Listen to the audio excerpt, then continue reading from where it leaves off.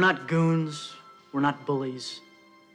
No matter what people say or do, we have to be ourselves. You. Who are you? Dean Portman. From where? Chicago, Illinois. You.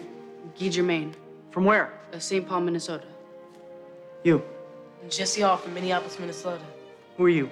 Julie Gaffney from Bangor, Maine. Luis Mendoza, Miami, Florida. Greg Goldberg, Philadelphia, Pennsylvania. Les Averman, Brooklyn Park, Minnesota. Fulton Reed, Stillwater, Minnesota. Russ Tyler, South Central Los Angeles. Charlie Conway, Minneapolis, Minnesota. Ken Rue, San Francisco, California. Connie Moreau, Minneapolis, Minnesota. Adam Banks, Edina, Minnesota. Dwayne Robertson, Austin, Texas. Michelle McKay, Duluth, Minnesota. And I'm Gordon Bombay, Minneapolis, Minnesota. We're Team USA, gathered from all across America. And we're gonna stick together. You know why? Because we are ducks, and ducks fly together. That's right, Jan.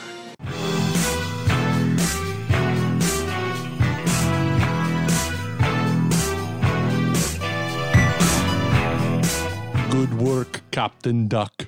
From the Icelandic Dracula himself. Thanks, Gunner. As we teased last week, the NHL season starts Tuesday, October 10th. That's the National Hockey League. That's right, for you kids out there. As the Vegas Golden Knights take on the Seattle Kraken. I will always be frustrated that they are not the Las Vegas Golden Knights, they're the Vegas Golden Knights. I don't understand and that. two, they had a chance to be the Vegas Knights, N-I-G-H-T-S. Yeah. The night lights, like nighttime is the right time. Here's the thing. I'm not going to criticize the people who love the Vegas Golden Knights. First off, not a fan of the colors because the colors don't scream Vegas to me. But why do you have the Vegas Golden Knights and the Las Vegas Raiders? Are you also going to have the Las Vegas A's, or are they going to be the Vegas A's? They're going to be Sin City A's. Are they going to? No, I have no idea. Wouldn't that not be cool? What if they were the Sin City Knights or something like Sin that? City Knights. At least they're not the Vegas Golden Showers, which is very much something you can do in Vegas. Got to pay something extra for that. No golden showers in this week's movie. But first, let's say we're not the biggest sit down and watch hockey fans. We're as casual as you can get. But it's a reason for us to talk about something we love that there's an abundance of, and that's hockey movies. We're not Mag CH, who is a Pittsburgh Penguins aficionado. Yes. But this is the Pool Scene Podcast. In my Air Bombays, I'm Kevin, joined on the first line by Jim. Screaming down the left wing, looking at my center, going, hey now. There you go. This week, we're covering D2, The Mighty Ducks. Quack attack is back, Jack! And returning to 1994 for the second straight week. Very different movies. Oh, yeah. D2 is directed by... Wait, this isn't Brain Scan? No. Oh, this would have been my Brain Scan disc. Though. Yeah. Actually, it may be all a dream. We'll figure that out here in a little bit. Read Word Up Magazine. D2 is directed by Sam Wiseman, who went on to direct 1997's George of the Jungle, when Brendan Fraser achieved the best possible physique any human has ever achieved. Yeah. He had those oiled abs. It was nuts. And then some other films before his last movie, 2003's Dickie Roberts, former child star. David Spade? David Spade, indeed. Yike. The first,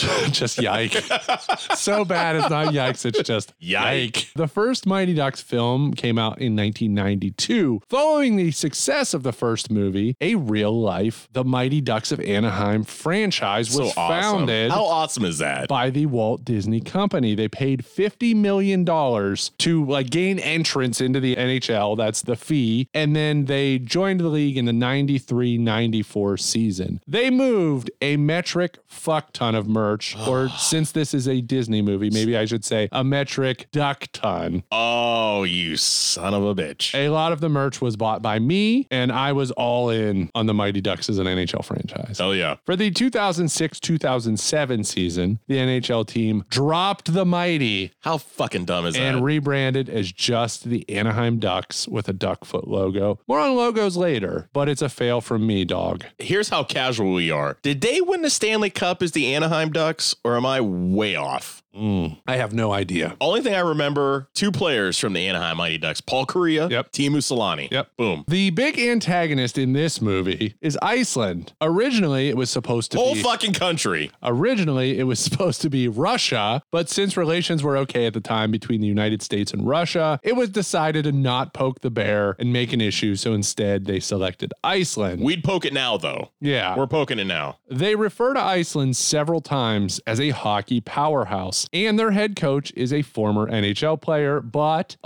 and a big but, Iceland has never produced a single NHL player in real life. Kind of insulting. Among the other teams that USA plays, Trinidad and Tobago have also never produced an NHL player. Italy has produced 3 NHL players, and Germany has produced 33, including the 2020 NHL MVP Leon Draisaitl. Nice. So I'm going to say it now. This thing was rigged. The whole tournament, Team USA had a cakewalk of opponents. I will say they almost teetered upon the over-the-top, constant reiteration of double elimination tournament. Yeah, Lincoln Hawks. And there is, I don't have this in logic written down. Am I crazy? Is there not a game that Team USA plays that we don't see? They play. I'm pretty sure they show the Zoom on the newspaper, and it says like Team USA downs, and it's like another game. We did see them play Trinidad, Tobago, Germany, Iceland twice, Italy. Yeah. That's it. Yeah. I think they just didn't show. There's like another game they play that we don't see. There's a copyright on the Chinese license, apparently. So, Jim, I ran out and saw D2. My dad took me. Did lots of other dads and moms take their kids to see D2? Please give us budget, box office, news, and number ones at time of release. From WUAB, Channel 43,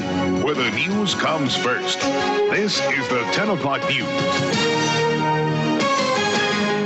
Flying V on March the 25th, 1994, D2, the Mighty Ducks, hit our Movies 8 theater in Niles. But here's the thing, Kevin. It made $45 million at the box office. Pretty respectable. Budget-wise, no idea. It's another one where it's not clearly designated anywhere how much this movie costs. Now, I mean, we've done enough episodes now, 170 plus, where we could kind of put 2 and 2 together. They filmed some of this in Los Angeles. That's going to cost more. So I'm saying making $45 million at the box office, I think it might be safe to say this movie was maybe produced on a $10 to $15 million budget. Yeah, I think you're probably right. You're not charging these kids. No, there wasn't a lot of sites. Everything was around Los Angeles. Estevez probably had the bulk of the money. Wayne Gretzky showing up as an appearance, unless he did it for free. He is the great one. I have no idea. Some other sneaky NHL players in the movie. And Kareem Abdul-Jabbar, Greg Louganis, like Christy Yamaguchi, because Lillehammer Olympics were in 94. We're going to talk about this later, but Gordon Bombay, despite being this burgeoning hockey star, he's barely bigger than Christy Yamaguchi.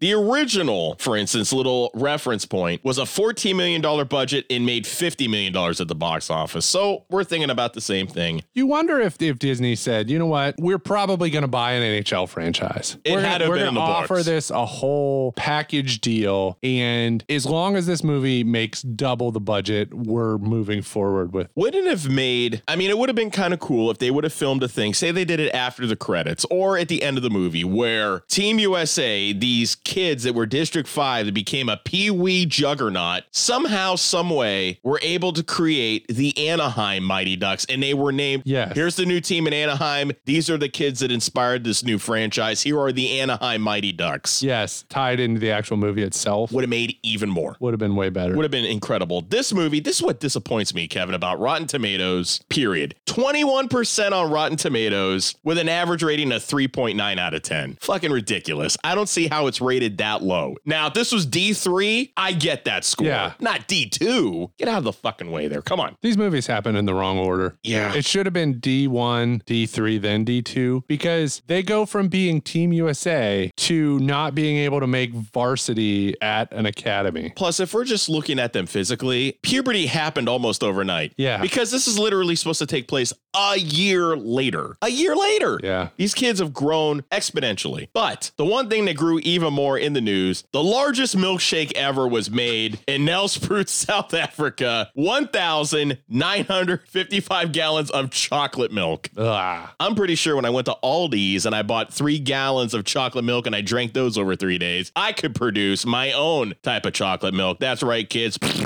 Amy Fisher's lover, we remember Amy Fisher, and Joey Buttafuoco is released from jail after 4 months and 9 days. That whole Amy Fisher, Joey Buttafuoco, shoot yourself in the face type deal. Eat everybody before the Hasenpfeffer gets cold. I loved when they did the Jim Carrey, Joey Buttafuoco over here from In Living Color. Hi, I'm Amy Fisher. You know the Long Island Lolita? And this is Joey Buttafuoco over here. Hey! Joey Buttafuoco over here! Joey Buttafuoco used to be so offended by everybody making fun of the whole thing. It's like, listen, you fucked around on Mary Jo and this shit happens at Amy Fisher. It's a fatal attraction. One thing that was never a fatal attraction, the man who inspired me, we have the poster right behind me on the wall. Howard Stern formally announces his libertarian run for New York governor off the basis of a joke saying that he would be able to get a lot of votes. And when he almost won the governorship of New York, he bowed out of the race because he's like, listen, this was supposed to be a stunt and people are voting for me. I have no right being in politics. Hey, we ended up with out. a president like that in 2016. Yeah, and look how that turned out. Howard Stern, polar opposite. I think it would have been interesting. He would have been impeached within the first month. Oh, yeah, probably. Would have been gone. There was a sex scandal. Had somebody on a Sybian at a... He takes the oath of office on a Sybian, which would have been great. Get on that Sybian. Now, the man who created the Sybian, George Michael. Good evening, everybody. I'm George Michael, and welcome to The Sports Machine. George Michael's Sybian machine. Experts from the American League certify that the Cleveland Indians Jacobs Field is properly lit. Great news story there, everybody. The experts certify that the Indians Jake is properly lit. Thank you. It's lit in more ways than one. The iconic toothbrush lights. Yes. I love the Jake. I don't care what anybody says. I don't even recognize it though. When the couple times I've been back in the last handful of years, I'm like, I don't remember any of this. It's like a completely new stadium. It's weird. They took out a lot of seats. Well, you have to. Yeah. You have to. Have to. The #1 movie in America, speaking of a whole saga, Naked Gun 33 1/3, The Final Insult. Don't remember anything from this movie. I remember the first one because of Enrico Palazzo. I very much remember the first one and the second one. Yeah. Not the third. Not the third one at all. And here are your top 5 songs in the nation, starting with number 5. What a Man by Salt and Peppa featuring En Vogue. Celine Dion comes in at number 4 with The Power of Love. Powerhouse vocal juggernaut Mariah Carey with Out You / Never Forget You. Out You? Without You. Without You. Without You. Hey, out you, never forget you. Oh. Was that a wheeze? What the fuck was that? That's what she does now. That's how she sounds. She has to revolutionize her voice. She can't say with anymore. She goes, ouch you. Ouch you, exclamation point. Ouch you. Bless you. Achoo, vagina you. A piece of shit at number 2, R. Kelly with Bump and Grind. And once again, we're in 94. They're a juggernaut. It's Ace of Base with The Sign. That's they're like just every week. They're 1994. Yeah. They're the whole year. They won in full disclosure. They were near the top, if not number 1 for the entire year of 1994. So here we are. Bob Miller, I wish you were here to announce us because Bob Miller's announcing voice in this movie is stellar. Kevin will probably talk about it later. Let's knuckle plut. I love knuckle plut the slut. Not do any of that. We do slut. Knuckle puck. You haven't heard of my knuckle puck? Into the pot. No, you idiot, because you're just a random You're some kid. You're some fucking kid. Former Pee Wee coach and minor league player Gordon Bombay makes the move to the national stage as he steps behind the bench for Team USA. Coach Bombay's Ducks will be joined by some of the top young players from around the United States. Mighty Ducks 1 was about how lawyer Gordon Bombay was arrested for drunk driving, and his community service was to coach in a youth hockey league that he played in as a child. Ultimately, his team, the Ducks, plays against his childhood team, the Hawks. All of this entirely at a local level. Yeah. It's district hockey, pee-wee hockey. Random. District pee-wee hockey. Yeah. So at the start of D2, our drunk driving lawyer, coach Gordon Bombay, is a minor league hockey star with NHL aspirations. And you hear the fucking Bombay, he's going to be in the NHL real soon. Bombay's triple deke. That's gone in a flash due to a career-ending knee injury. That his knee didn't get hit. No, it didn't. I He's don't know. 5'5", but he returns to his hometown of Minneapolis, where he is offered a chance to coach the United States in the Junior Goodwill Games in Los Angeles. Biggest event ever. He reunites most of his Ducks players and gets 5 new players. Tell me about my new kids. That's Luis Mendoza. He's from our Miami club. A real speedster. Incredible skater. I clocked him at 1.9 seconds blue line to blue line. One minor problem. Has a little trouble stopping. I'd say so.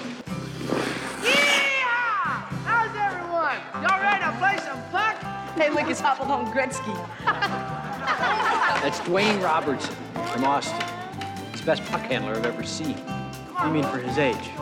No, I don't. There's Julie the Cat Gaffney. She won the state championship for Maine 3 years in a row. Well, we could use a backup. Isn't that kid from the Olympics, the figure skater? Yep, Ken Wu. What can I say? I convinced him that hockey had more of a future. We put a stick in his hands, nobody's been able to touch him. Showtime! That guy's a teenager? Don't you know everything's on fire? Yeah, hormones. He's a goon. They go to LA, where Bombay starts to lose himself, Mom's spaghetti. He's distracted by living a celebrity lifestyle again. Almost immediately. He's a peewee hockey coach, and he ascends to celebrity. He tries to get coaching shoes. No, it's not a sneaker, it's a street shoe, like coaches wear.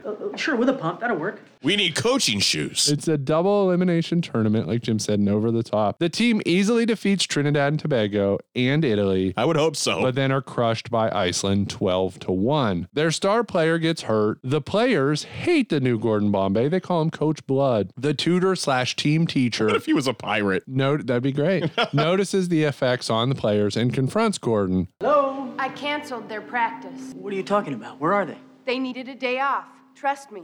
I need them here to practice. Well, they need to rest. You've been running those children ragged. They can barely stay awake in class. They're calling you Captain Blood. I am preparing these kids for battle. Can you understand that? We win the gold, we go on to bigger things. Bigger things? That's right. Please, Gordon, it's a game. You said it yourself. Games should be fun. Remember? Meanwhile, the team finds themselves after a pickup hockey game. Like, they go play street hockey with this kid, Russ Tyler. They're just allowed to leave the complex. Well, they don't have a coach. They're outside, like, exercising, and this kid comes up, and he's like, why don't you play some real puck or whatever? Jan isn't even with them. They just follow this kid. We'll follow you. My little brother Russ here has been telling me that you guys have been choking big time. Well, your brother's got a big mouth. Anyways, we thought we'd call y'all to see what you got. Yeah, we know you can talk to the press and sign autographs and stuff. We can do more than that. Oh, yeah? Well, we can teach you how to play like the real Team USA. Yeah, what would you know about it? Party people! You gotta earn every inch. They end up recruiting one of the street hockey players, Russ Tyler, to be on the team. Gordon also finds himself after a visit from his mentor, his brother. Old Coach Bombay is back because is it Jan and Hans? It's Jan and Hans are brothers. Hans went back to the old country and Jan's looking over the shop and he closed it for the first time in a decade. Yes. So old Coach Bombay is back and their star player has recovered in record time. But now they don't have a roster spot because of Russ Tyler. So Charlie Conway, like the main kid in these movies, he gives up his roster spot, proving he's the true team captain. He's going to have his own coaching shoe. Here to start the third period. What team is this? It's not Team USA. Well, yes, it is. They've got on new uniforms.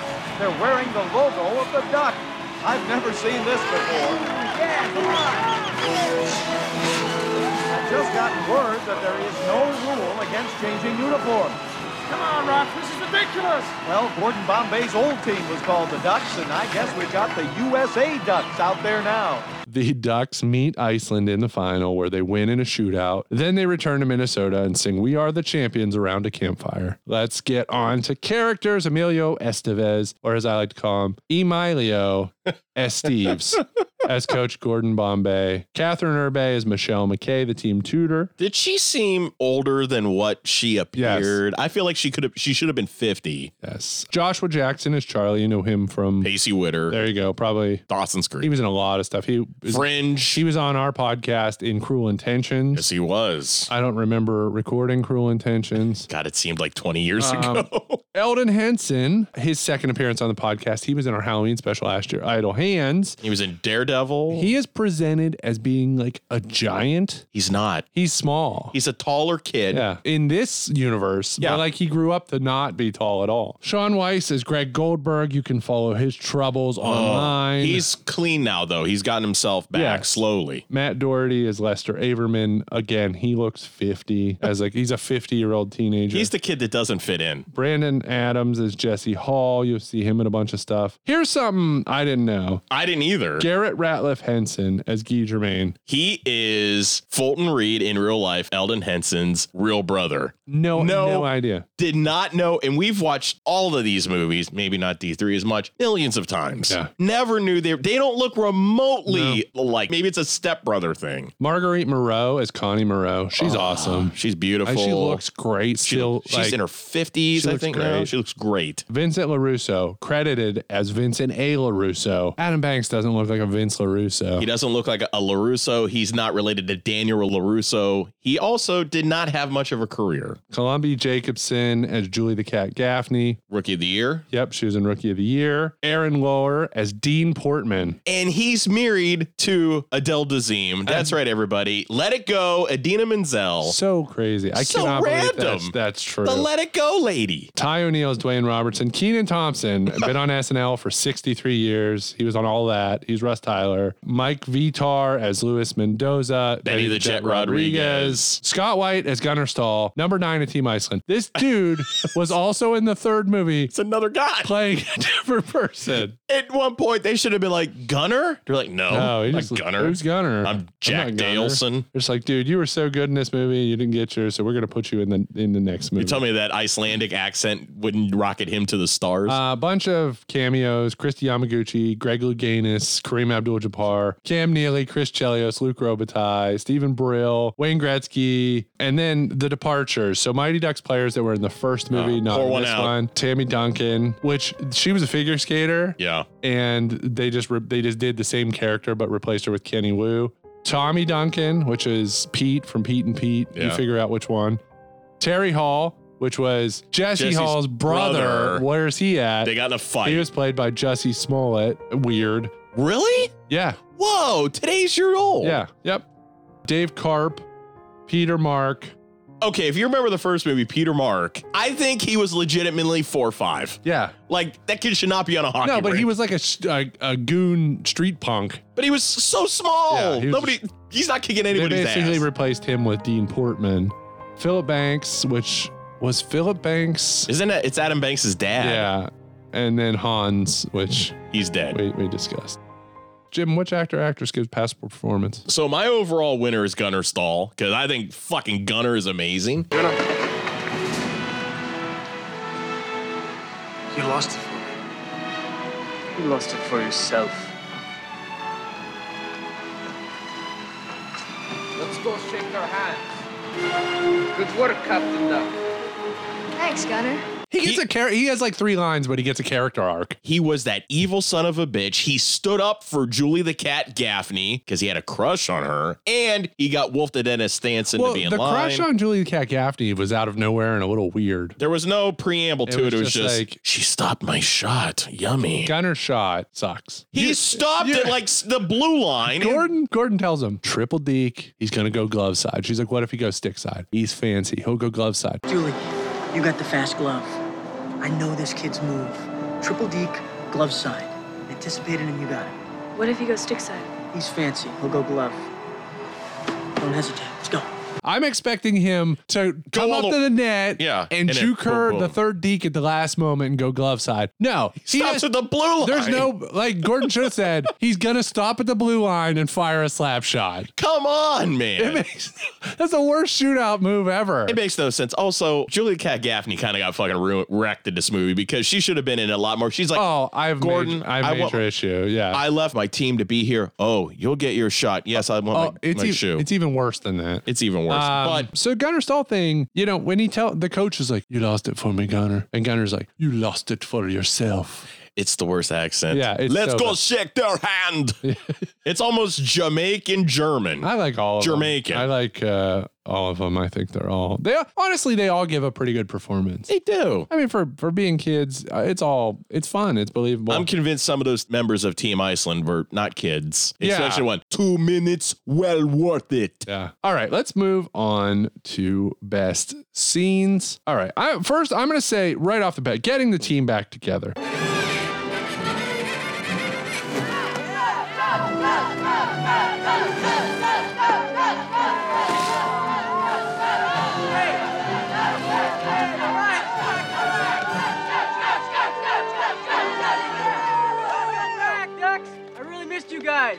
Are you ready to fly? So Coach Bombay, he gets Charlie first, who gets Jesse Hall. Well, it helped that he was banging his mom initially. Well, that's a big absence from this movie. Yeah. Gordon was banging Charlie's mom, but then where's Charlie's mom in this one? Yeah. And Philip Banks. Charlie almost seems to stay at Gordon somehow, sometimes. What is it with, fuck it, bringing it up now. What is it with Hans's hockey shop that is also a hostel?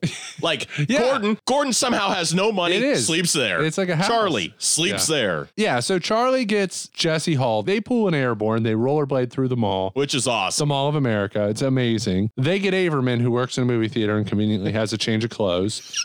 He's the worst one of the team. Averman sucks. Yeah, they get Connie and Guy, who are on a date. Averman literally says, "The Quack Attack is back, Jack." He's been watching too many Hulk Hogan matches, obviously. Hey, brother. Charlie commits manslaughter. He launches over a cement mixer. And in the process, he knocks over a construction worker into a wheelbarrow, who then gets covered in wet cement. On his face. On his face. He's fucking it's dead. Like swallowing wet cement. He's dead. He kills a guy. They get Goldberg from his parents' deli. Doesn't Goldberg, later in the movie when they are like, Charlie Conway, Duluth, Minnesota, Adam Banks, Minneapolis, Minnesota, when they do all that, doesn't Goldberg say he's from Philadelphia, Pennsylvania? Yeah, he said he's like Ron Hextall. So why do they own a deli in Minneapolis unless they rollerbladed to Philadelphia from Minnesota? So they get, Goldberg from his parents' deli. They get Banks from his driveway. This is when the Hawks try to play a prank on them because there's still like a little reference to the Hawks. Ducks. Still can't believe they beat us last year. Well, let's do something about it. Same three kids where they say like, I can't believe those guys beat us last year. They're 40 years old. Fulton Reed somehow apprehends them, makes them strip. He's a serial killer. You know what? Right off the bat, why does Fulton have some sort of weird voiceover of going, "One large order of shredded duck coming up." They won't know what hit him. I know. Who said that? Hi, guys. It's the good one, guys. It's like the Jolly Green Giant. Yeah. But he doesn't talk like that the rest of the He's time. 5'4". Just in that scene. This leads almost the next scene. There's one scene in between, but then we get to meet our 5 new players. This is like right out of Little Giants. Luis Mendoza, very fast, can't stop. How is he a hockey player? You're telling me up to this point where he's going to be in the member of the Junior Goodwill Games for Team USA, nobody has said, hey, this kid's fast. Never been able to stop. Because I'm like, how could he even play a shift? He'd be on the ice the whole time. He'd be on the ground. How has he failed upwards? So he's sort of like Hot Hands Heenan. Yeah. Because Hot Hands Heenan can run the routes and all that shit and he can't catch. Luis can't stop. Dwayne Robertson, he's a cowboy. Incredible puck handling. Yeah. Julie the Cat Gaffney, a great goalie from Maine. Ken Wu, an Olympic figure skater who's just now starting hockey. And Dean Portman, a metalhead bully enforcer. And I feel like Marty McSorley. Everyone went to school with one of these kids who matured way too fast and was like an adult by high school. Dean Portman. That's Dean Portman. Like we all went to school with that. There was a kid in my 8th grade class named JT. I'll never forget this. He was 22 years old in 8th grade. Oh no. 22. Why? He was Dean Portman. Because he always was fighting. He was fighting all the time. Never got expelled. Why did he quit? Why didn't he drop out? He did after my year when we went to high school. He's like, I'm done. I went to school with a couple people like that. One girl got married in middle school. She was 18, I think. She had her shit together. She came to middle school in a dress. Cool. And then another kid could drive in middle school. They wouldn't let him because they were like, where the fuck are you going to park? Like you're in middle school. These teacher spots are occupied, kid. I mean, come on. Yeah. So just the introduction of all the players. Like this movie is maybe an hour 40, hour 30. Yeah. The game against Iceland is the last 30 minutes of the movie. It's a lot. So it's almost a third of this movie. The first third of this movie is literally just like boom, boom, boom, boom, boom, boom. It's just like Gordon played hockey, got hurt. Hendricks hockey. Here's all the players. And then that's it. It's like so fast. Yeah. So my first one, talking about exposition and stuff, they kind of focus on this whole knuckle puck thing. What the heck kind of shot was that? Ah, you like that, huh? Yeah. That's my knuckle puck. It's hard to be accurate, but it drives goalies crazy. that's 30 minutes of the entire movie, is based on some sort of random thing where Russ Tyler puts the fucking puck on its side, and then for some reason it turns into, rest in peace, a Tim Wakefield knuckleball. I can't deal with the fact that everyone always, other than Iceland at the end of the movie, they always just stand there and let him shoot the knuckle puck. Did you ever, as a kid, have like a street hockey? Like, I had a street hockey goal. Oh, yeah. I had, and of course, when this movie came out, I was like, let me try to knuckle puck. I'm like, it doesn't do any of that. It's curving, it's doing shit, but it's not doing this weird shit. I never understood that. We mostly played street hockey with a ball. Yeah, I mean, street hockey ball. Remember, like, there was a time too during that like early 90s street hockey phase where it would be a puck, but it'd have rolling balls on it. That's what they use in this movie. They have like ball bearings in the inner circle. How fucking not safe was that? Right. Jesus. Doesn't Wolf the Dennis Stanson seem like he's a villain plucked from an action movie? He seems like he would have been in a knockoff Bond movie. It's a knockoff Bond or a Die Hard. I love when Gordon runs into him in the hallway and he's so intense. We haven't formally met. I'm Gordon Bombay, coach of Team USA. I know my competition. I know you. Yeah, but do you know the real me? You're full of confidence. Cocky. American. I like that. It'll make our triumph even more enjoyable. Your triumph? Lighten up a little bit. We're all just here to have a little fun, right? Don't you worry. We will. We will. Because Gordon's so chill. Gordon tries to like lighten the mood and make jokes. I love when they're doing the Hendricks press conference and then they just stroll up. Yeah. Nobody notices the team dressed all in black and he's like, Team USA is going down. That's where you're going. He sounded like, man, would you like to play some video games? Could you imagine it was Van Damme? It might as well be. I mean, I would have missed this press conference for a second. It would have been the fucking greatest. It wouldn't surprise me. I mean, this guy I thought had a big career. Oh, no, he's incredible. He's awesome. Where's Karsten Norgard now? So after Gordon finds himself again, Mom Spaghetti, he or that's when he lost himself. I'm sorry. Vomit on the sweater though. He vomited all over his Mighty Ducks sweater. It's Hendricks. He decides last practice we're gonna hit a beach ball with hockey sticks. I don't listen, motherfucker. And I agree with Team Iceland here. It's like, we have the rink. Yes. What are you assholes doing? Right, I get it. You finally had an awakening. You're not Coach Blood anymore. Playtime is over. We have the ice now. You and your little rink rats must leave.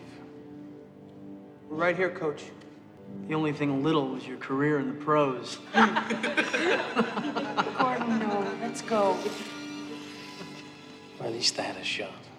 I was there. You were a disgrace. All right, team, we're out of here. Let's go, I said. Come on. You can still move on the ice? Well, please, play a little with me.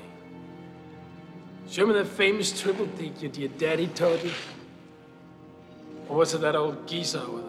Listen, first off, they don't have skates on. They're just running around the ice, not safe. Yes. And then you're just going to kick one beach ball around. You might as well just fuck around and play hockey. Why don't they just go to Russ Tyler's place and just play fucking street hockey? I remember when I played soccer and like every once in a while the coaches would be like, let's have a fun day. We do shit like shootouts. Wall and ball. we do wall ball. Like we'd still play soccer, but just like drills, like fun drills. You made all that Hendricks money and you could only afford one beach ball? One beach ball. So anyway, Wolf the Dentist Stanson, which double nickname. I love it. Wolf, first name. The Dentist. Stanson. He shows up, he pops their beach ball, and then he's like, fuck you, Gordon Bombay.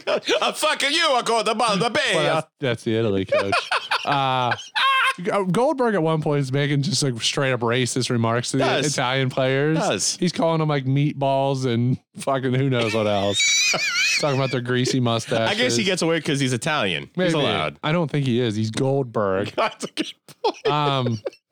His parents own a deli. He's not Luigi Goldberg. So anyway, sorry, Italian Stanson people. pops the beach ball, and then he tells Gordon, he's like, let's play a game, whatever. Of one-on-one? And they play 3-bar, which Gordon picks the game. It got real violent. It does. It gets real violent. Stanson nearly kills him. He pulls the Marty McSorley and swings the Todd Bertuzzi. Swings the stick at Gordon's knee. I would have understood if at the beginning of the movie, like he was playing in like the minor leagues, and he did did that to his knee. And then he took that shot to his knee better than a phantom shot he took to his knee that ruined his career. He got checked in the upper body against the boards and he blew his knees. Yeah. So the other weird thing about this scene that makes me question a lot of things is that Gordon, before he meets Stanton in the hallway and has that intense scene where Stanton's like not buying into Gordon's charm, Gordon meets the Iceland trainer. Okay, there's another angle where and it's like he meets the Iceland trainer. One and done. They go get ice cream. The kids are pissed about it because Portman and Fulton Reed see it. It's a traitor. Wait a minute. I thought Iceland was covered with ice. Iceland? No, it's very green. I thought Greenland was green. Greenland is covered with ice, and Iceland is very nice. Ah. I imagine it to be like Minnesota, where you're from. How do you know where I'm from? I asked around.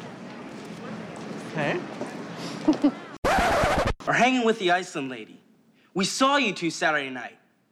Eating ice cream with the enemy, huh, Coach? Yeah, he's a traitor. First off, I love it. They're just they're coming out. They notice, they hide behind a small tree. Yeah. And then she's like, Greenland has ice and Iceland's very nice. I think we knew that in third grade. Yes, I think that's Gordon, what are you doing? Knowledge. And then if I'm Fulton and I'm fucking Portman, wouldn't I have been like, Coach? Yeah, I would have walked over there and been like, what are you doing? Fuck yeah. Well, Portman and Fulton Reed are too busy trying to talk to those girls. And Fulton Reed, because he's like, go talk to him. And Fulton says, ladies, nice night for a stroll, huh? Jesus Christ. And he's like, nice one, dude. Good job. Get in my van. Free candy. Yo. But anyway, after the date, they never resolve that. Gordon goes on a date with her. There's no animosity or anything. And then she just heel turned. But then she's like cheering on when Gordon gets hit with the stick. The Bash Brothers, which is Fulton Reed and Deed Portman, in their final game with Iceland in the finals, they just decide to go game misconduct and just take off their hats, their shirts, get the crowd amped up. In the middle of a championship game, they decide to pull that stunt. And for some reason, crowd loves it. Bombay really doesn't have a problem with it. Uh-oh,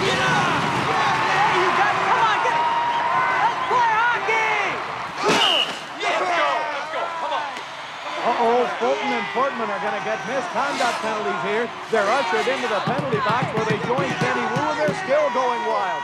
Now there's 3 Bash Brothers. Can somebody explain to me why in God's name would you do something like that? I get it. You're in a championship game. I get it. You're kids. Dean Portman, probably 25 years old. But why are you just acting like that? You are in the middle of fucking battle. And you're going to start. I'm surprised they didn't just whip their dicks out and go, hey, look at this quack attack shit. I'm shocked they didn't. Why? Fucking, it's hockey, not cocky. All right. My last one I'll mention. The goalie! He gave it to the goaltender, Goldberg. Wait, it's not Goldberg. It's Russ! Here, take it, thanks. The goalie! Tyler with it. Tees up the puck. With the knuckle puck.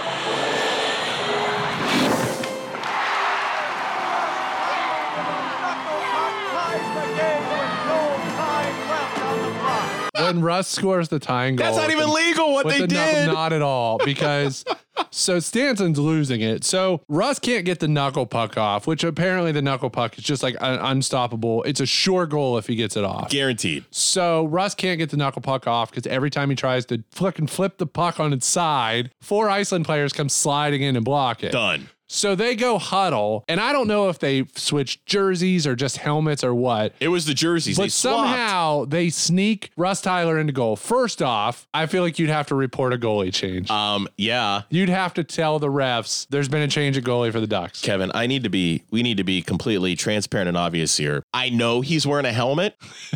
Greg Goldberg is a white kid. Russ Tyler, full disclosure, not a white kid. Yeah. And the ref, I'd be like, wait a minute. Yes. He's not that fat. So Russ Tyler, then they do the flying V. There's like 30 seconds left, which is a bullshit move. They're down 4-3, I think it is. Yeah. And they do the flying V, which makes no sense. They pass it back to the goalie. He flips his helmet off, and then he switches sticks. He passes it back to Goldberg. He flips the helmet, switches sticks. Then he flips the puck on its side to do the knuckle puck. Iceland's allowing them to do all of this. They're just standing there. They're just standing there. And you figure if they just he's taking off his helmet. He's switching sticks. He shoots the knuckle puck from gotta be mid-ice, and he scores. But then they go to a shootout, which you know they're going to win. It ends with Julie the Cat Gaffney getting the save against Gunnar Stahl, which we mentioned. Who hasn't played 1 second in a tournament. She has not played 1 second, but she gets to be the hero and save Gunnar's ridiculous penalty shot from the blue line. Could there have been a love angle there that they cut out, and that's why they brought Julie in to defend Gunnar? Maybe. I haven't watched Mighty Ducks Game Changers, but I know like Connie and Guy now have 3 kids. Okay. But I wonder if like on Mighty Ducks Game Changers that like Julie married Gunnar Stahl and they live in Maine. They'd be like, wait a minute, didn't you go to that college we went to? Eden Lake Academy? The Eden Lake Ducks. So my last one, the ending of this movie is very anticlimactic. It is. If you compare it to the first movie, Charlie gets a triple deke, they win. And it's fucking just awesome. I remember being an 11-year-old kid, be like just going into movie theaters, yelling, screaming, going up I was like genuinely excited. Here, they win the Junior Goodwill Games. Big fucking deal, okay? My big thing is they win, they get whatever, and then you hear Gordon go, all right, Ducks, we're going home. Are you telling me that they brought the other 5 members? They moved to Minnesota? From Texas, from Los Angeles. Why? Did they adopt them? Oh, no.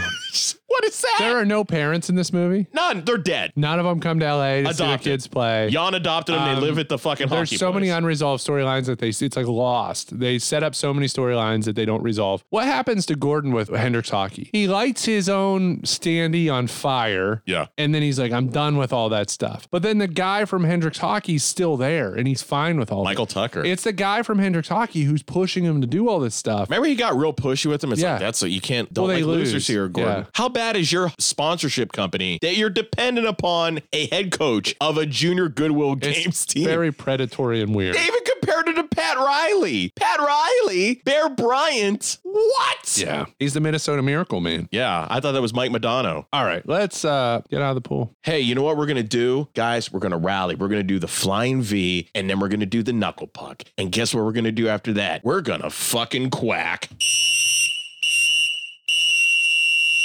All right. This week, we have a kind of a special pool check for you. Yeah. We are going to be discussing the greatest NHL logos of all time. Some great ones, man. I'll give you a hint in my list. I think most modern sports logos suck. Yep. Modern logos have too many focus groups just to come up with like a logo stripped away of any personality. So not to go on a tangent, but today I got a call from a customer in what I do and something he purchased. He told me the black is too black. I want more. He said, I want more of a brown black. And I said, I wanted to say, well, when it's brown black, it's no longer black and it's brown. And it reminds me of when the Browns did their, 2014 rebrand? Yeah. And literally people were like, oh, they're getting new helmets, new logos, new uniforms. It's more orange. The orange is oranger. Yeah. That's what it was. The orange is oranger. So those lasted 4 years. So yeah, basically all modern logos are like stripped away of any personality. Everything's just a clean, simple version of a classic logo with any of the heart removed from the original. The Carolina Panthers logo comes to mind, or again, when the Browns did a logo design contest this year for the dog to come up with that thing, that abomination that they have. Yeah, too many sight points. Yeah, so we are going to give you our favorite NHL logos of all time. I have the years in which they used the particular logos. Jim, do you want to go first? So my number 5, we're kicking it off with the 1981, used one season.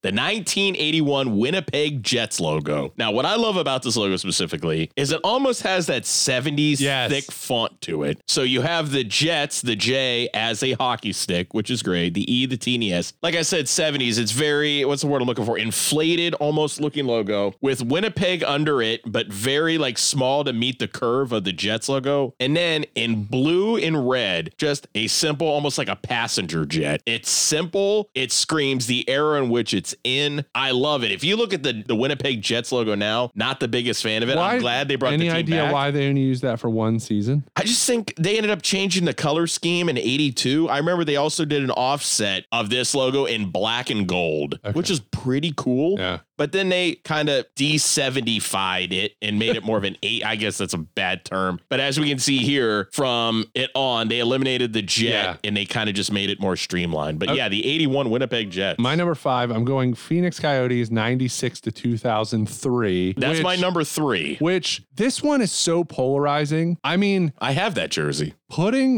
you? Yeah, I do. Who do you have? It's a reversible. It's one of those reversibles where you have the away in the back and then, I mean, putting a hockey team in Phoenix is already polarizing. And then making this logo, which is not only such a departure from what most NHL logos ever looked like, it was like a departure from sports logos in general. It was. It was very wacky. Very 90s. It was like a Native American themed coyote on skates with a stick, 5 colors in the logo. Yeah. Which is a lot. That's a lot. Normally you're like 3 max, or sometimes you'll do the black and white. This logo, very strange. I loved it. I was like, because every time in my lifetime when like expansion teams show up, they always just like swing for the fences. Like think about the Vancouver Grizzlies, the Toronto Raptors. Those were amazing. All the original, like when they're just over the top and crazy. The Tampa Bay Lightning, not so much. No. Not at all. And they've never tried to get weirder. No. I don't know if Tampa Bay will come up. It's always pretty much the just Vegas Golden Knights. Yeah. Well, kind of. It's just a Centurion helmet. Well, but isn't it an LV or something? There's but like they don't use the L. So right. Well, or it's just a V on the mask. Yeah. Yeah. All right, Jim, you're number 4. Real quickly, you remember where the Coyotes originated from, right?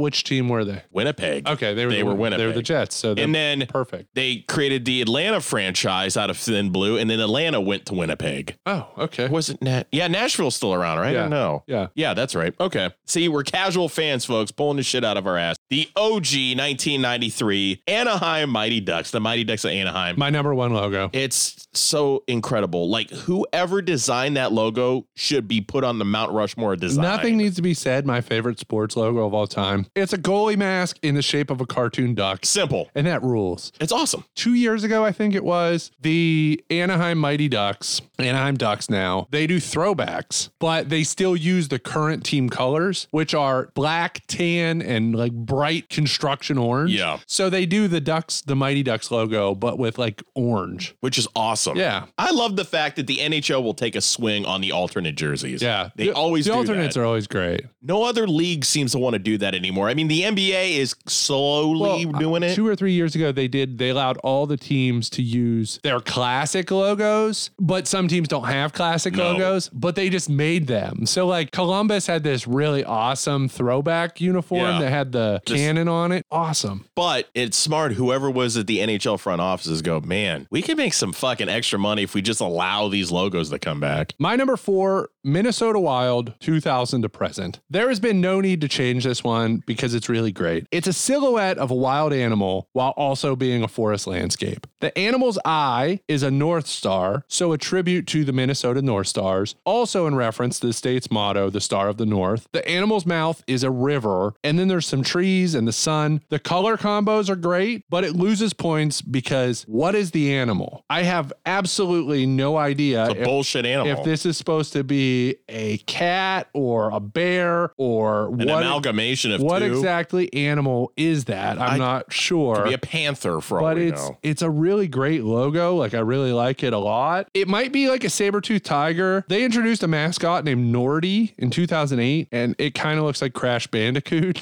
So I don't know what it's supposed to be. Remember the one thing that always used to upset me, because I was on again, off again, a Minnesota North Stars fan, basically because of the first Mighty Ducks movie. But what upset me is when they moved to Dallas, they just became the Dallas Stars. Dallas Stars. They got rid of the North Stars. Makes sense. It makes sense, but it was an easy transfer. It's like drop North. Better than Dallas South Stars.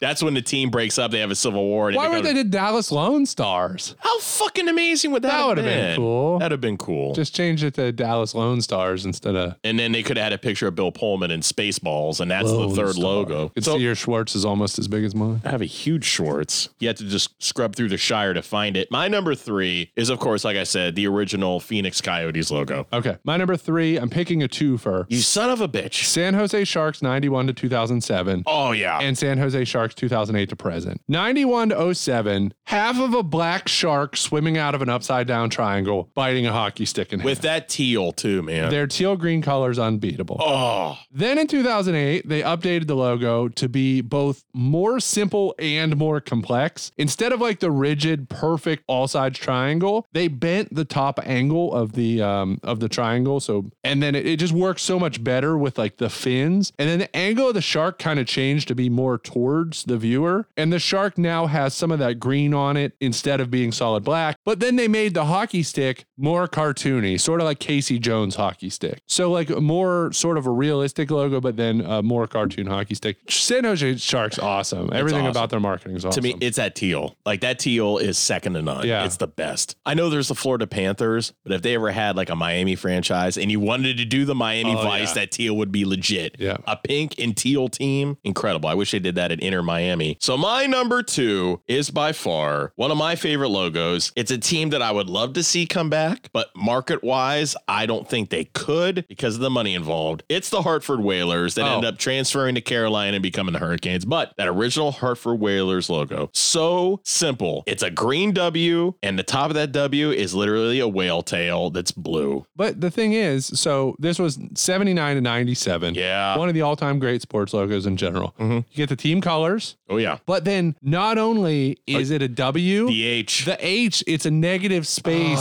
H. Genius. It's so good. Especially when the logo is all white with the green background. Yeah, so it's so amazing. You get the negative space H, the W, and the whale tail. It's so clean and simple. But see, not clean and simple the way that modern logos are. This logo, unbeatable. You know what's great about Hartford, and maybe we'll talk about this, we're foreshadowing a little bit, but they were one of those team franchises that had a specific organ song. Yeah. And I didn't know this till later on in life. The dun, dun, dun, dun, dun, that's the Hartford Whalers song. It's incredible. Hartford, we want you back. My number 1 is... Oh, the Mighty Ducks? Mighty Ducks. Okay, so my number 1 are my favorite gem of all time, my favorite hockey team that I play in NHL 94, the Quebec Nordiques. That fucking logo. All of a sudden, when I was a kid, I thought a Nordique, is that French for elephant? Because for the longest time, I thought it was an elephant. Yeah. I love it. It's gorgeous. But again, my problem with this, I never knew what it was. I didn't either. It's a Canadian thing. It took me research for a long time to know it's an igloo. Yeah. So it's an N that's also an igloo, but Nordique literally translates to Nordics. Yeah. So they live in igloos. It's asking a lot of the viewer. I have a Joe Sakic Quebec Nordiques jersey. They use the fleur-de-lis a lot, which it's French, but that's that one city, that one franchise that I think the NHL needs to have come back, because look at the amount of merch when Colorado does that as their third alternate jersey, how much that sells in that Colorado Avalanche color. Incredible.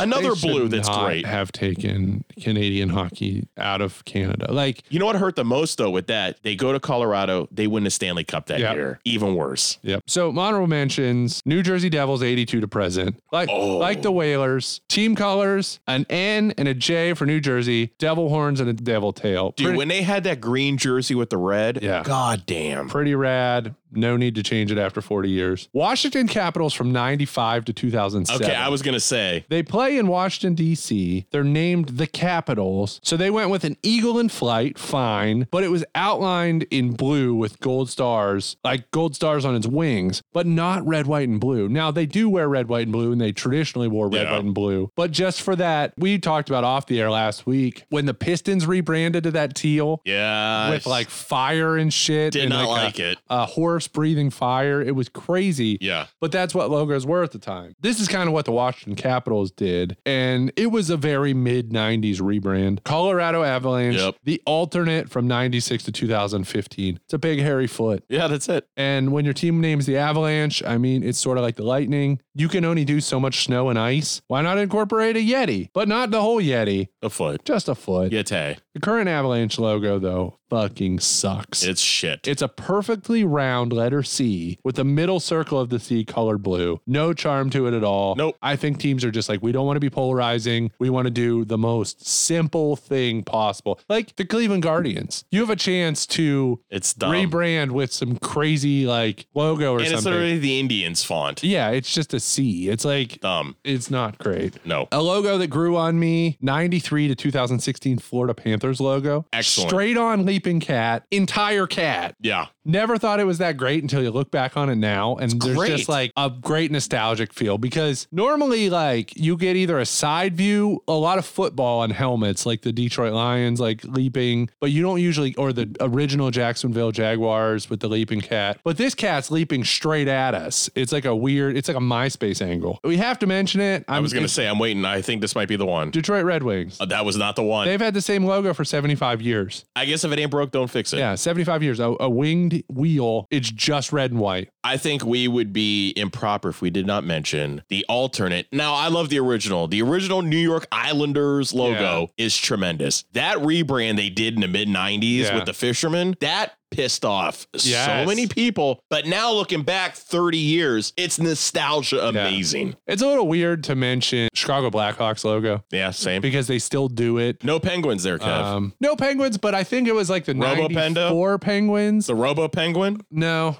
The triangle with the That logo is great. Yeah, It's I love because it's in a triangle. It's got the lines, the steps shaved out of it. It looks pretty rad. Yeah, I mean, we could probably talk about logos all day. We could do this for every sport as well. We could, yeah. But instead, let's unfreeze the ice. Get back. All right, here we come. The MVP of the Mighty Ducks. Let's throw it out to your employee of the month, Les Averman. You fucking suck. You accurately predicted the critical question. Oh, really? I don't know if we'll ever cover one or three, but across the three movies, who gets the team award for being the Mighty Ducks MVP? Oh, across the three. All three movies. I guess it has to be Charlie Conway, right? Even though in the second he had a diminished role? I don't think so. Fulton Reed? I think it's Russ Tyler. The Mighty Ducks' biggest accomplishment was winning the Junior Goodwill Games. It's true. That never happens without Russ Tyler. You're right. I mean, truly. Coach, I know with Banks out, we got a roster slot open. Yeah? You know how I was told you how to make a better coach than a player? I did some scouting for us. Come on in. Russ Tyler, Coach Bombay. Hiya, Coach. Russ Tyler, huh? Oh, Russ, what can you do for the team? You never heard of my knuckle puck? Knuckle puck? No. If it wasn't for a shot. I mean, Charlie does play into that because he gives up his spot so Russ can play. But if it wasn't for Charlie in the first movie, they don't end up going to the Junior Goodwill Games. And then he becomes a coach. I mean, okay, so you think any of these kids went on to the NHL or to do anything with hockey? The only one that I think could remotely be close, and they kind of force feed it to you, is Adam Banks. It's Banks. That's it. I don't, maybe Fulton Reed at a semi-pro level. Well, you know what I was thinking of, and I guess because I equate the movies, is the kid who plays Jesse Hall was in Sandlot. Yes, he was. Same with Benny the Jet Rodriguez. But in the Sandlot, the kid who plays Jesse Hall, he wants to be a pro baseball player, but he never makes it past, I think it's like AAA. Yeah. And so in this movie, I kind of think the same thing. Like maybe Jesse Hall made it to minor league hockey or something. Or he's like elite NCAA, like for Michigan Tech or something like that. Any guesses what any of the Mighty Ducks grew up to do? Connie Moreau. Well, no, we didn't watch Game Changers because I think it does cover some of them as adults. Was that just like one series? 2 seasons. Okay. What was that on Disney Plus or something like that? I'm going to watch it. What more can you, I don't have Disney Plus, but what more could you do? I mean, there's really not. I see like Averman grows up as like an accountant. Or he buys a movie theater. Goldberg takes over his parents' deli. Well, I mean, then he used the money from the deli to use nefarious things. Yeah. I'm not sure what any of them do, but Fulton Reed. I look at Fulton Reed to possibly be, and I'm pulling this name out of my ass, folks, because maybe I'm not so casual, an ally of Frady, like St. Louis Blues defender, and can hit the puck 130 miles an hour. Ray Bork. Yeah. Oh, good call. All right. Well, somebody should not be on the Mighty Ducks or anywhere near them. David McCall. Hey guys, can you believe this? They gave me a hockey stick and I have a criminal record. Guess what I'm going to do? I'm not only going to learn the knuckle puck, I'm going to earn a move too. You know what it's going to call it? It's the fucking kill you puck. It all could have been different, Mr. Walker. You should have allowed nature to take its course. He's going to slash somebody's throat with a skate. Hey, Julia Cat Gaffney, if you try to stop my fucking putt, I'm going to slash her throat. So speaking of Russ Tyler, there's no way they can add a player mid-tournament. You're not allowed. He was never on any roster, but just halfway through the tournament, they're just like, hey, let's let Russ Tyler play. Could Russ even skate on ice? No. It's not the same as rollerblades. It's not at all. Also, his parents can't seem to be bothered to come watch him. There's no parents. Because at least Russ lives in LA. The rest of them would have had to have dropped taken time off work to come from Minnesota to Los Angeles. But Russ Tyler lives in Los Angeles. Could this be a reverse Children of Men where all the parents died off and it's just the kids to survive? Absolutely. That's definitely what happened. I think it is. It's an alternate universe. Children of Ducks. Yes. It's Earth 5 and the Ducks reign supreme. In the final, Russ removes his helmet. But if you've played any hockey in youth hockey, if a helmet's removed, blow the whistle, automatically plays dead. So they threw everything out the window for this. It's like, fuck it, it's Disney. And why do the Mighty Ducks just get to be Team USA by default? They're the USA Ducks. They add a handful of players, but like realistically, Banks is probably the only player worthy of Team USA. First off, that slash he took, I think it would have been sweeter if it chopped off his hand. Well, because that was, Jesus Christ, dude. I have that down here. Hold on a second. It's fucking nuts. Sanderson would probably get criminal charges. Yeah. He takes his stuff and he goes. First of all, Swedish people go not Icelandic people. He hits Banks with his stick like McSorley or Todd Bertuzzi. Sit down. What did I do? In my country, we call that a love tap. 2 minutes. I want a piece of you, Sanderson. You're mine. Oh, you think it's funny? I want you. He probably gets charges. It's going to do more than a fucking brew. It's going to shatter. I got a ton here, Kevin. Yeah. So my first one off the bat, and I'm going to say this vociferously and very audibly. It's the Junior Goodwill Games, not the Olympics. There are news features. They're featured on the front of USA Today, not just the sports section. Hey, listen, fucking Kosovo is happening. Clinton's doing stuff, but no. Center stage, Gordon Bombay reunites the Ducks to go represent Team USA. And here's the thing. Why? Yes. It's not Michael Phelps getting 23 gold medals. Junior Goodwill Games. It's the Junior Goodwill Games. It wouldn't even be on TBS. Not even Junior Olympics or Junior Goodwill Games. No. It's not going to be mentioned on ESPN. No, but USA Today and goddamn Gordon Bombay, he's the upcoming Pat Riley. Yes. And again, they beat Trinidad and Tobago. Yeah. Italy. Yeah. Teams that don't even have hockey. First off, they should have beat Trinidad and Tobago 58-0 because I don't think they've ever had a hockey team. No. Gordon Bombay's career makes no sense. If you watch Mighty Ducks 3, he hated playing for Eden Hall and he quit hockey, which is how he ended up with a law career. How much time did he take off before he was able to make a minor league hockey team? How bad is that minor league that he was able to just like take a minimum of at least a few years off and then just make the team and then is like on his way to the NHL? He hasn't played hockey in like 8 years. Here's what I don't get to. How much money are you making on that minor league contract? Nothing. So I'm probably living with a host family. I'm assuming he sold off everything. So when he comes back after his injury, is it maybe he didn't have insurance so he had to pay everything he had? Is that why he's living at Hans's skate shop? Know. Like, why would they even look at him for a tryout? Hey, Gordon, who's your last team? Eden Hall Academy, and I dropped out. This is what I don't get. The Ducks are such a prominent team. Gordon Bombay, people know. Yeah. Gordon, he would be on fucking Mount Rushmore. Minnesota Miracle Man. People have to be following him in Minnesota. Like, oh, it's Gordon. That's our guy. It's Gordon Bombay. Yeah. If you know he had a devastating injury, don't you think somebody would be like, hey, Gordon, we got you. Yeah. We'll take care of you. Not sleep on a cot in Hans's skate shop. He would have never made it in the NHL. He's 5-0. He meets actual NHL players. I think it's Chris Chelios, Cam Neely, and Luc Robitaille. He's at least a foot shorter than him. Yeah. And again, casting issue, he's barely bigger than Christy Yamaguchi. Yeah, he's Warwick Davis next to Christy Yamaguchi. No offense to Warwick Davis. He's amazing. Yeah. But Willow ain't a fucking left winger, okay? Here's one thing. What's the purpose of the random fashion show when they're on That's my next thing. Rodeo Drive? It's so uncomfortable to watch now as an adult. Are we to believe, and this is kind of what I got from it, that somehow they finagled their way into a Rodeo Drive, but Dwayne thinks that it's Rodeo Drive. Yeah. I don't know. It's Rodeo Drive. So somehow they finagled their way into saying they're Aaron Spelling's nephews or grandkids, whatever. They allude to it. Uncle Aaron will be upset. First of all, it's an all-female store. Yeah. They're sitting down and just with models on hand. With models on hand because, you know, they work there. The labor is good enough that models can work there. So they sit there and the woman who owns the place decides, hey, we'll guss him up and show you what you can wear. And then Goldberg at the end goes, well, gentlemen, did you see anything you liked? You know, I gotta be honest. My mom really needs a bikini. you know what? This is what I'm interested in. Maybe a bikini. Are we to think that they came in there thinking this is a great way to see naked women? Yes. They thought it was a titty bar. Yes. It's so strange because he's like, I want to buy something for my mom. And they show him a bunch of clothes and he's like, you know what? I'm thinking sleazy lingerie. Kitty. My mom's fucking hot. She's a little thick, triple C thick. We saw a license plate on the way back from Tennessee that was thick. THIQUE. Whoa, Yeah. I've never seen I was that. trying to keep up with her because I was like, I got to see thick. Now, there's levels of thickness. I'm like double C, triple C, quad C thick. I think that's the ultimate. But THIQUE, that's beyond 4C Well, the thick. Q is like Dairy Queen upside down blizzard thick.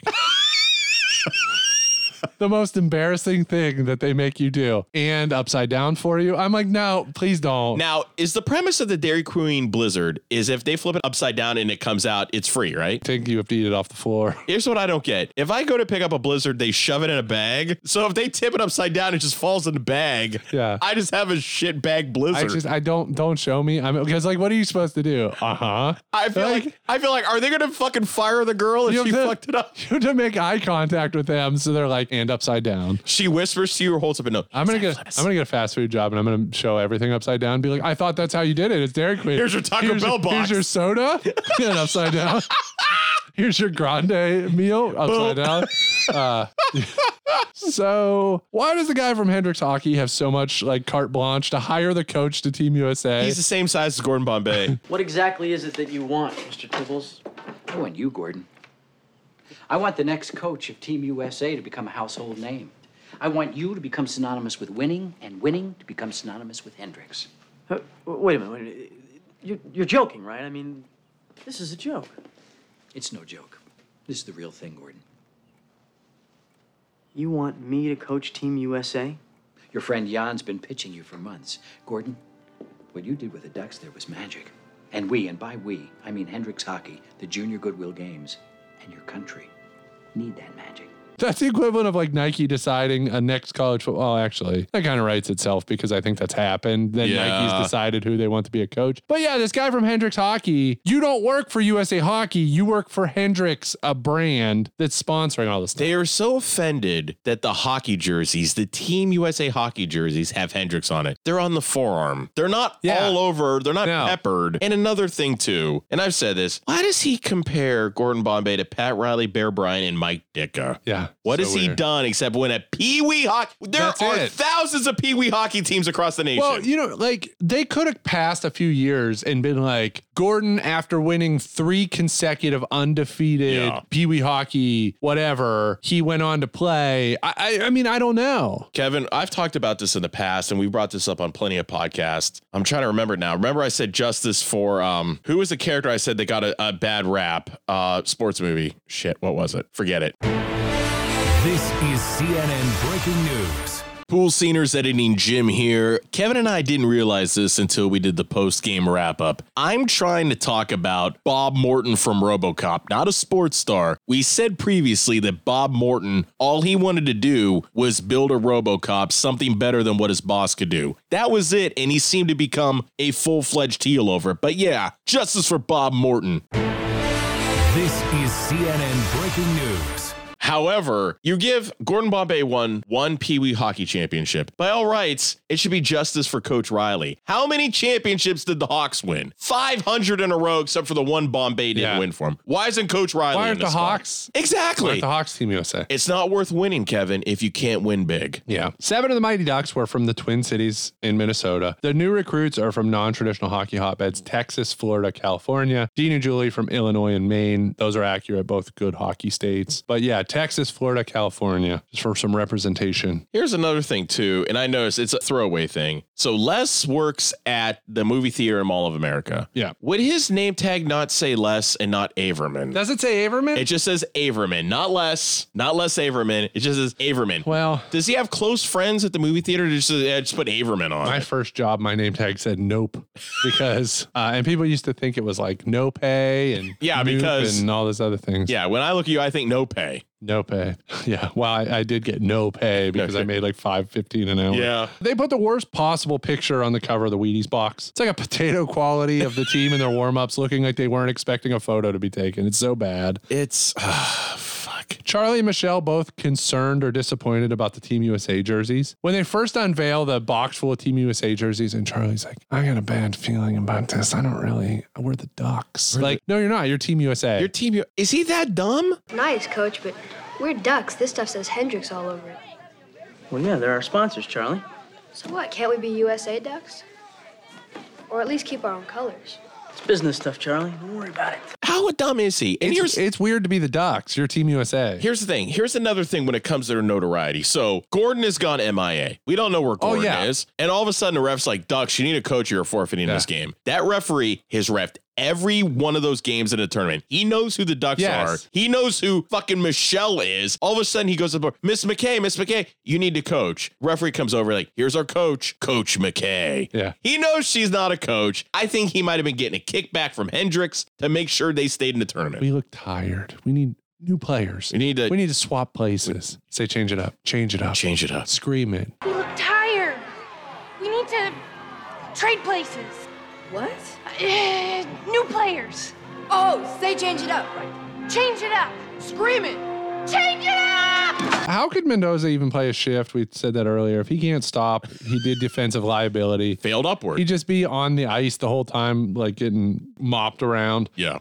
Julia Cat-Gaffney comes to Coach Bombay and says she wants to play. He tells her she'll get her chance, but he can't pull Goldberg as long as they're winning. Why then doesn't she start the next game against Germany after they get skull fucked by Iceland? Yeah. They lose, what is it, like 14 to 1, 12 to 1. Right then and there, Julie, you're starting the next game. Here's the thing. Goldberg has never been a good goalie. No. He's always sucked. It was the innovative offense of the flying V that helped save Goldberg's ass. Why would it hurt giving Julie the Cat Gaffney? Is Disney being sexist? Quite possibly. During the street hockey scene, that dude does not care whatsoever that his windshield got broken. I don't sweat. It happens all the time. Excuse me? Oh, back, please. You kid. Alley-oop. He just throws the puck back in. Alley-oop. Hey, man, it's okay. That dude's hiding something. He can't draw any attention to himself. Got drugs. Obviously. He's got drugs. He's got bodies. Why doesn't he care that they broke his windshield? And I think it's Russ Tyler, his brother, even says, like, happens all the time. Don't worry about it. How much that guy fucking paying out for windshield repair? Not. He's just letting them keep getting broken because he's got bodies. He's got drugs. He's got bodies full of drugs. What is Gordon Bombay going to do for a job after he backs out of the Hendricks hockey deal? Although that's ambiguous because he says he doesn't want to be a lawyer anymore. He burns standee of him in the fire in a barrel, which he says real weird. It's a distraction in a fire in a barrel. This is a fire in a barrel. He says it as like one word. This is a fire in a barrel. This is a distraction in a fire in a barrel. This is a distraction in a fire in a barrel. Fire in a barrel. This is a distraction. This is a fire in a barrel. This is a distraction in a fire in a barrel. I think he quits Hendricks hockey, but again, the guy from Hendricks hockey is still there. So I'm like, I don't even know at this point. Does Gordon spend the next 10 years working for Hendricks hockey? Or the guy from Hendricks just quit and Jan hired him to live in the shop. But actually, Gordon in the third one is not their coach. And he comes back to be their lawyer because they need a lawyer in order to sue the school. They had Emilio Estevez on retainer. Hey, man, we need you for this movie. Iceland's uniforms sort of look like the Hawks uniforms from the first movie. What are the odds they just reuse those with the name swapped out? Probably pretty good. And is that how you spell Iceland in Icelandic? It's like Eastland, Iceland? Like island. Island, yeah. I don't know. But I do like the Iceland cheer. Like, Eastland.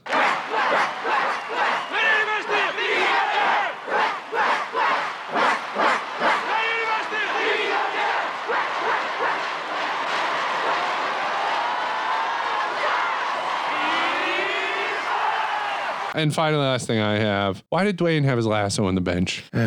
he lassos the Yahoo! Yeah, there's like an affair with him and Connie. Oh, they're making fuck. Connie, with Guy, she says something like, "Now that's a good looking hockey player." Now, and then Dwayne saves her. Kevin, if Game Changers wasn't on Disney, he pimped her out.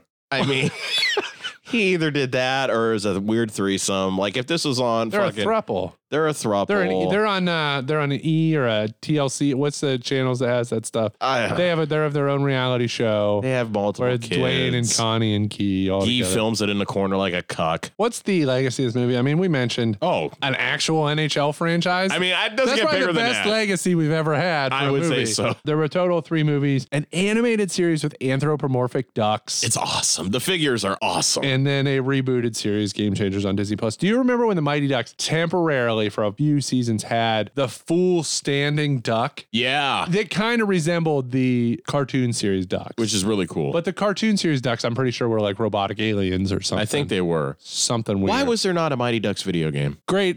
Shocked. Yeah, there should have been. Probably because the NHL franchise. Probably. But then again, every big name hockey player had a game. Yeah, I want that. I want to play as Charlie Conway in the Mall of America. Like I'm thinking for some reason the first thing popped in my head is it'd play like Paperboy. Yeah. Play kind of like Paperboy. Like isolinear. Yeah, with like different Fulton Reed. You can hit Connie and Guy in the face with a puck. All right. Stick around for some plugs. This is Seth Fowler, and if you want to listen to a podcast, which is the #1 podcast in the United States Navy, you will listen to the Pool Scene Podcast. Pool Sceners, once again, thank you for listening to this episode of the show and all of the other ones in our back catalog, and you can find those on Apple, Spotify, Podbean, Podbay, and wherever you get your podcasts from, because we are there. And never forget to like, comment, subscribe, rate, and follow on Facebook. Join the Pool Sceners group for exclusive content. You will get it there first. Instagram, Twitch, Threads, TikTok, and YouTube at Pool Scene Podcast. We are all over the place, so you will never get one opportunity to miss us anytime, anywhere. And as always, back to Kevin. Final lap guy. I have not heard about your knuckle puck. Yeah! The final lap!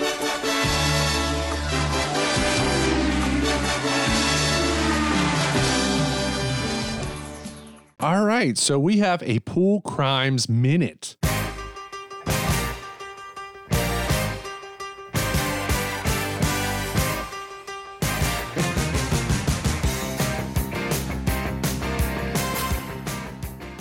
An arrest was made by Las Vegas police after 27 years for the 1996 murder of Tupac Shakur. It's always been an open secret that Tupac was killed by Orlando Anderson. So in July of 1996, Orlando Anderson was in an altercation at Lakewood Mall with a member of Death Row Records named Trevon Lane. Orlando Anderson stole Trevon Lane's Death Row pennant necklace. Apparently, he was in the Crips, and that sect of Crips had like a bounty on Death Row pennants. Those were incredible pennants. They were Those awesome. So he stole Trevon Lane's Death Row pennant. Fast forward September 7th, 1996. So 2 months later, Death Row Records, they attended the Mike Tyson fight at MGM Las Vegas. And this is the last footage we saw it a million times. Tupac leaving MGM on with security Suge, footage, right? with Suge. So they were in a physical altercation with Orlando Anderson. I shouldn't even call it a physical altercation. Trevon Lane, who was there, spotted Orlando Anderson, and then they basically gave him a severe 5-on-1 beating. 3 hours later, Tupac shot 4 times inside of a car driven by Death Row President Suge Knight when a Cadillac containing 4 men pulled up beside them on Las Vegas Boulevard. Tupac died 6 days later. All of those things are facts. Yeah. You know, there were eyewitnesses, saw a Cadillac pull up beside of them. 4 men were seen to be inside, fired into the car, drove off. So the police have arrested Dwayne Keefe D. Davis, who is Orlando Anderson's uncle. Davis confessed in 2018 that Orlando Anderson was the shooter, and now Davis is the only living person who is inside the Cadillac. So Anderson was killed in 1998 in a gang violence incident unrelated. Now, there is a conspiracy theory. Tupac's mom sued Orlando Anderson, but I'm pretty sure that she lost. Yeah. But then Orlando Anderson ends up dead. There was like a shootout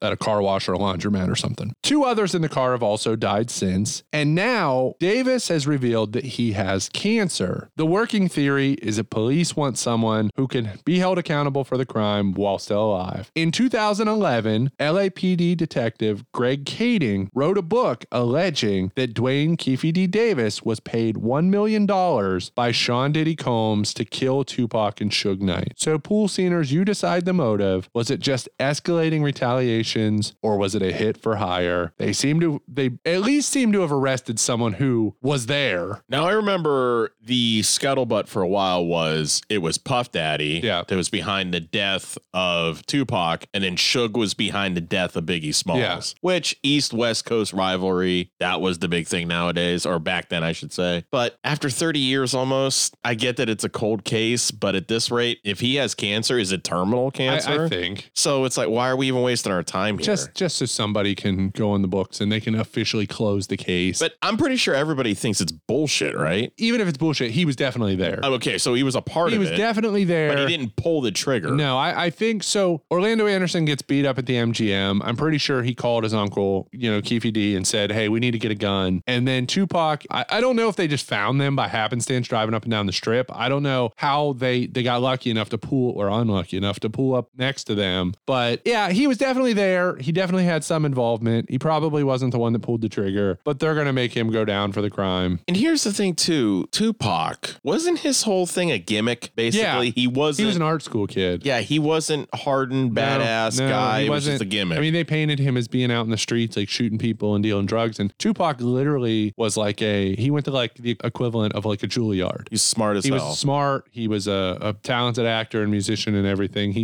was in movies growing up. Poetic Justice. Well, that was kind of after his career. But yeah, Tupac's whole thing was a gimmick. Digital Underground. Yeah. Tupac He's Shakur. in a movie we covered. Nothing But Trouble. I almost said No Holds Barred. Could you imagine Tupac with Hulk Hogan? Not No Holds Barred. Hey, brother. All right. So I just returned from Tennessee. I had a great time. It was really, really cool. We drove down. We experienced Buc-ee's for the first time. I need to hear about the majesty of Buc-ee's. We spent over an hour, like an hour and a half in Buc-ee's. It's fucking incredible. Spent $150. Holy shit. My kids loved it. My youngest daughter, Buc-ee's, I think, is her favorite thing in the world now. She just is like all in on Buc-ee's. She bought a blanket, a neck pillow, a shirt, squishable football. Well, she didn't buy it. Well, I bought it. You bought it. My other daughter bought a sweatsuit to wear to school. Like, I mean, they went all in on Buc-ee's. How did they, and it's fascinating, a gas fucking chain turned into a juggernaut like this. I will say the interesting thing about Buc-ee's is surprisingly, the prices are okay. Like the blanket I bought my daughter, which is a really nice quality blanket, $15. Really? I bought a Christmas sweater because like for a couple of years, I'm like, I need like a silly Christmas sweater. It was $20. Are there any Buc-ee's north of the Mason-Dixon line? There are 2 in Tennessee, 1 in Kentucky, 2 in Florida, and I think literally 2 or 3 in Alabama, and literally the rest are in Texas. Damn it. So the closest one to us is about 4.5, 5 hours. Okay.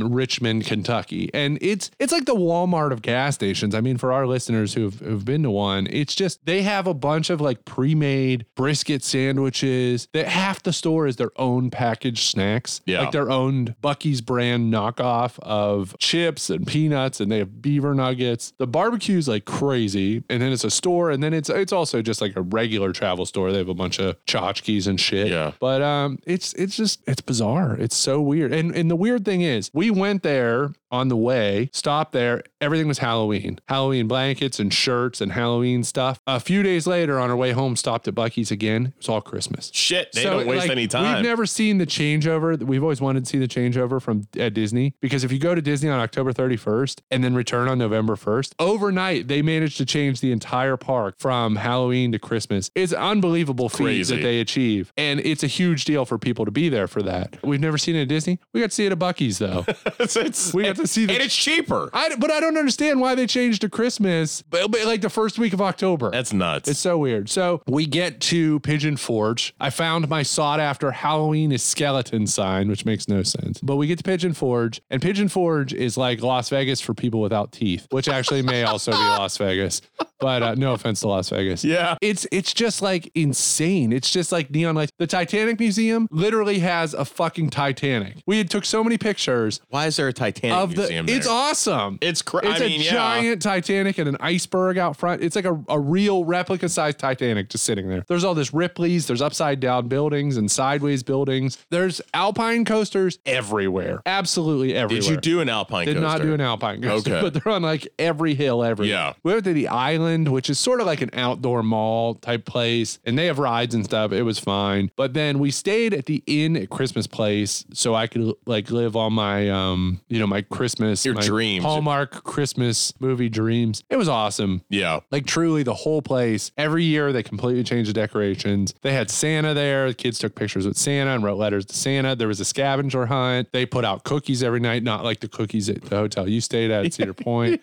but they put cookies out. The swimming pool outside was like amazing. It was 85 and sunny, so we swam. I would highly recommend the Inn at Christmas Place to anybody. It's lit up. It's beautiful. And then we went to Dollywood. Dollywood's a weird park in that I tried so hard all day to compare it to a different park. And you can't. And you can't because it's its own thing. It's a unique thing. We are thinking, okay, we're going on a Monday, the first week of October. Kids should be in school. We should be fine. Fucking packed. Jesus. So we get in. The parking lots are not real big, but they're like tiered. They're like small parking lots, a bunch of them. And you have to take a tram to the gate. You don't have to, but if you walk, you're probably at least a half-mile walk. Okay. So we end up parking, taking a tram, and getting into the park probably at a quarter after open. So 15 minutes after open. I tell my family, I'm like, you guys rent a stroller, do whatever you need to do. I'm like, I'm going to Lightning Rod. I'm going to Lightning Rod. So I pretty much power walk to Lightning Rod. I don't even see anything. I turn the corner and there's a line. Shit. And I'm like, this must be the line. I asked somebody, I was like, is this line for Lightning Rod? And they're like, yes. So I get in line. Well, it turns out they weren't even letting people into the queue. So the queue for Lightning Rod goes inside of a building. It's like a gas station. They weren't letting people in, but within maybe 5 minutes, the line starts moving. Get inside. It says on the app, it's a 45-minute wait. Surprisingly, that's about what I ended up waiting. Lightning Rod's only a 90-second ride, but they do one train ops. They don't have to do one train ops because there is a brake run at the end where they could be launching somebody while they bring somebody else in, and so on and so forth. Why would you do one train ops? I'm timing it. So a 90-second ride, but I'm timing it. It's 4.5 to 5 minutes per launch. That's insane. 4.5 to 5 minutes per launch. Insane. And then the Fast Pass, they were letting on Fast Pass riders half the train. So if each train holds 24 people, they're doing 12 Fast Pass, 12 regular riders. Fair enough. So I ended up only waiting about 45 minutes. Incredible. You love it. When that launch is removed, it should be a federal crime. Like literally that launch, the only complaint I have is you launch, it's amazing. It should go right over the edge. So you slow up when you get to the top of that hill. You get to the top and you go over like a bunny hill and then you go down a hill. So basically, are they going to be putting in like a cable, like a Millennium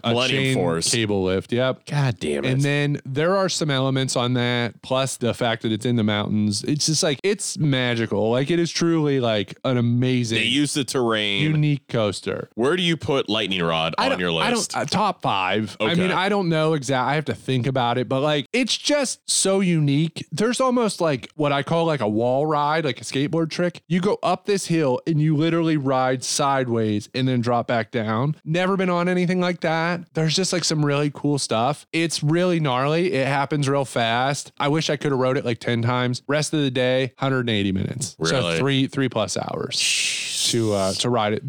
That's the longest line I've ever seen for a Fast Pass. That's insane. Because Fast Pass should move fast. But didn't you say a Fast Pass there is cheaper? They do have a tiered Fast Pass.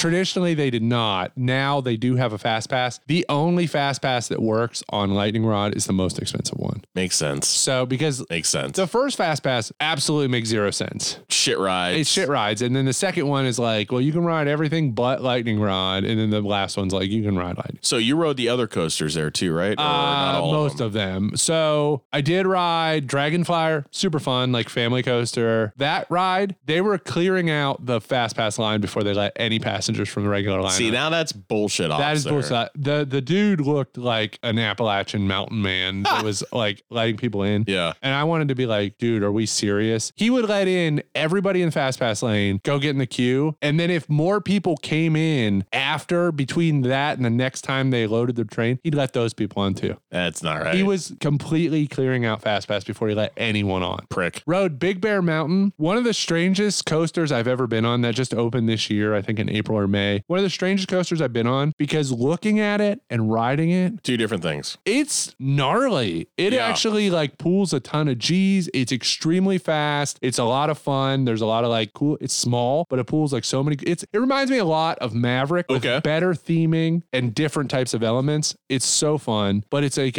my daughter was terrified. I literally looked at it. I mean, it's not big. It doesn't look that fast. You get on it, it hauls. That's cool. Mystery Mine, I rode at night. Other than the people I rode with, I really loved it. you literally go vertical and the roof is open. So when you go into the indoor elements, the roof is open. You're looking at the stars. So cool. And then that coaster is like got all these weird little elements and fun stuff. Halloween stuff was great. Like all the theming was awesome. You know, I had a really fun time. Like it was really, really awesome. We left, I think 15 minutes before the park closed. Definitely would return. Not a lot of like ton of food options. I mean, like you got that cinnamon bread though. Yeah, I got the cinnamon bread, bought a shirt, but the merch. Okay, I was gonna ask, what's the merch like? Not great. Better than Kennywood though. But way better than Kennywood. Okay, good. Every coaster has a shop outside of it that other than I don't think Dragonflyer does, but like outside of Wild Eagle, outside of Big Bear Mountain, outside of Lightning Rod, outside of all of those rides, there's merch specific shops, sort of the way that like Disney or Universal does it. Merch specific shops. I just don't really like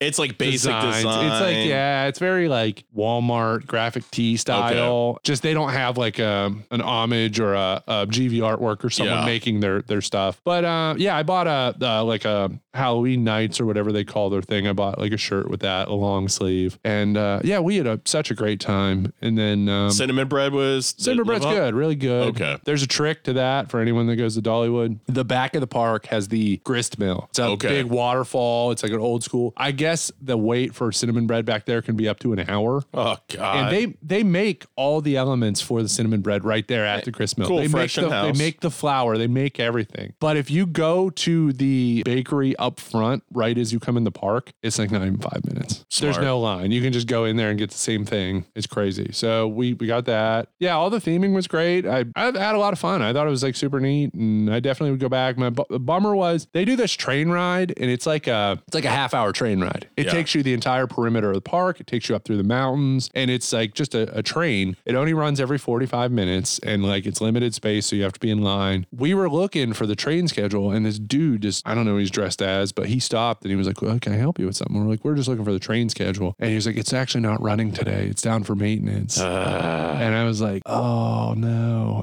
But whatever. It's just a train ride. You loved a train ride at Waldemere when we rode it. Yeah, the kids part of the park was cool. Everything was cool. I mean, I had no complaints about Dolly did it right. About any of it. Yeah, it was nice, and the service was really good. Everything was great. The only complaint is ride ops. Yeah. Ride ops, I mean, but that's potentially just the employees that are doing the operations, not necessarily the park. But yeah, I would definitely go back. I'd definitely ride all that stuff. I'm really bummed about I think it's a crime literally that they're removing that launch, because it's just, without that launch, it somewhat kind of just becomes another coaster. Mediocre. I would have liked to have rode Wild Eagle, but it just didn't work out. The lines were too long, and it's not that the lines were it just, to me, we only had one day there. It wasn't worth. You want to waste more time. 2 or 3 hours to ride Wild Eagle. Nah, you're fine. It's a very big winged coaster, but it just wasn't worth it. Got back. I mean, took a kind of a whole day driving, did some, made some different stops and got home. So it was a nice little trip. I definitely liked it. And you got to miss the Browns game, which was good for all of us. I'm glad I missed the Browns game. Jesus. Just not. Thank God it's a bye week this week. Yeah. Well, and then we come back from bye and we play the best team in the NFL. Yeah, we're fucked. All right. Well, until next week, we've got something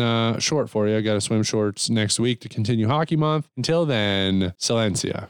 I paid my dues time after time. I've done my sentence, but committed no crime. And bad mistakes, I've made a few.